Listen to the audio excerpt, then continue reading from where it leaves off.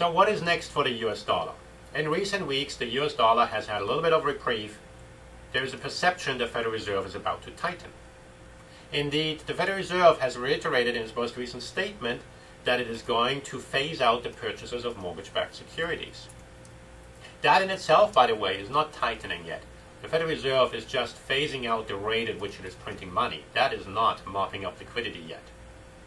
In its most recent statement, maybe the one thing to point to is what the Federal Reserve did not say. It omitted the statement that's previously been in there that there's an improvement in the housing market. And the reason is that the most recent data on the housing market were rather disappointing.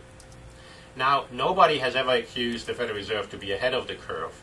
And as such, the Federal Reserve will not, generally speaking anyway, look at one piece of data or just a very few pieces of data and based on that change the course in its monetary policy. What the Federal Reserve in our assessment will do is it wants to wait. The reason the Federal Reserve wants to wait is because they've been printing a hell of a lot of money.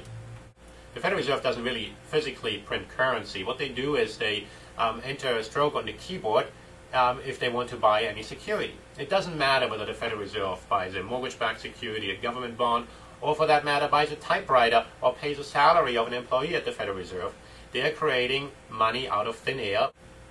And after the peak of the crisis, the Federal Reserve printed a great deal of money from before crisis level of about $800 billion that the Federal Reserve had printed. It zoomed up quite substantially, almost doubled. But then, during the course of the first half of 2009, while some of the money printing continued, some of the emergency programs were being phased out. So the first half of 2009, on a net basis, the Federal Reserve balance sheet didn't do much. And part of that is because the Federal Reserve threw so much money at the economy that they wanted to see how these played out.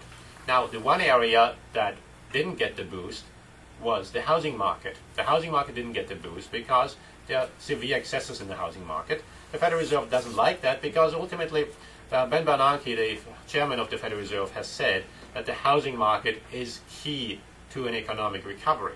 That is one of the main reasons why Bernanke has engaged in a program in which by the end of March they want to buy 1.25 trillion worth of agency mortgage-backed securities. Those are securities with the goal of keeping the cost of borrowing low to give a boost to the housing market. And indeed, the balance sheet of the Federal Reserve is going to approach $2.5 trillion by the end of this quarter.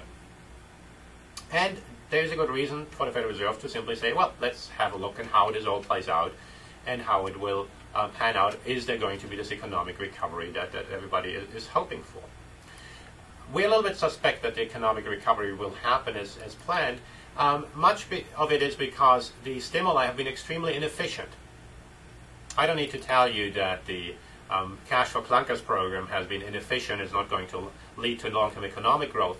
But the same applies at the monetary level. When the Federal Reserve, for example, provides cheap commercial paper to a company like General Electric, as the Fed has done at the peak of the economic crisis, that doesn't encourage private sector activity. It substitutes private sector activity. No private sector company can effectively compete in that sort of environment. And the same applies to most of the other programs. And so the headwinds from the market forces that warrant a further contraction are extremely strong. Policymakers have been overwhelmed how inefficient the programs have been. And we wouldn't be surprised if the mortgage-backed security program indeed is not as effective as people would like, and especially if it is phased out that prices will go back up. The cost of borrowing will go back up, that is. The cost of borrowing for homeowners will go back up.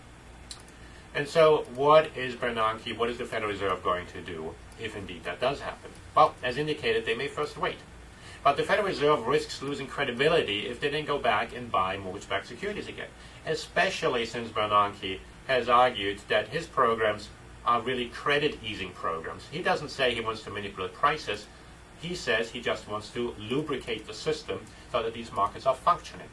Well, if the markets are functioning, they just don't like it to be cheap to buy a house. They like to hike up the cost of borrowing, just as the cost of borrowing is rising throughout the world. What is the Federal Reserve going to do? In our assessment, the next phase after a pause will be a good old dose of quantitative easing.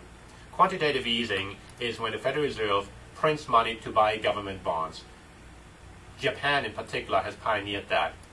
Now the reason we think that may quite likely happen is because we believe that the assessment of the Federal Reserve is that the Japanese model was quite effective. We happen to disagree. We don't think Japan has achieved much other than create a lot of debt and a lot of problems down the road, but that may not be the view at the Federal Reserve. There's a general perception in our assessment that printing money will give the jolt to the economy to get us back on the right track. Rising the price level, in our view, is the top priority for the Federal Reserve. Bernanke has testified in the past that going off the gold standard during the Great Depression is the single most effective thing aside from guaranteeing retail deposits when there was a flight of the banking system also during the Great Depression.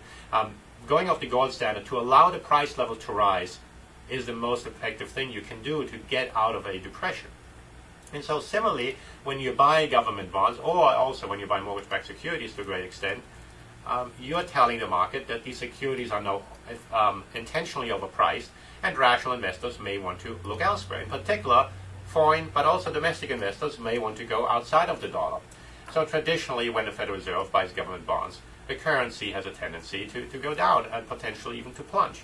But that may precisely be what Fed Chairman Bernanke wants in order to give another boost to the economy, to get the price level to go higher, to put the economy, as he'd call it, back on track.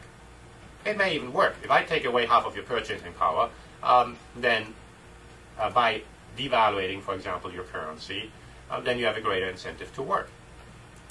It is not exactly what the mandate of the Federal Reserve is, but it is a potential way that if everything works out, having said that nothing has worked out the Federal Reserve has wanted it to, it might be a way that to get this economy moving ahead. As it does move ahead, the question is here whether you want to keep your money in US dollars, and investors may want to consider to diversify out of the US dollar. I am AXA Merk. I'm the portfolio manager of the Merk mutual funds. We manage the Merk hard and Asian currency funds that try to seek to profit from a decline in the dollar, protect against the decline of the US dollar. We also have the absolute return currency fund that seeks to return independent of prevailing market conditions. Please check us out on our website, subscribe to this video, and we look forward to seeing you again in a future video.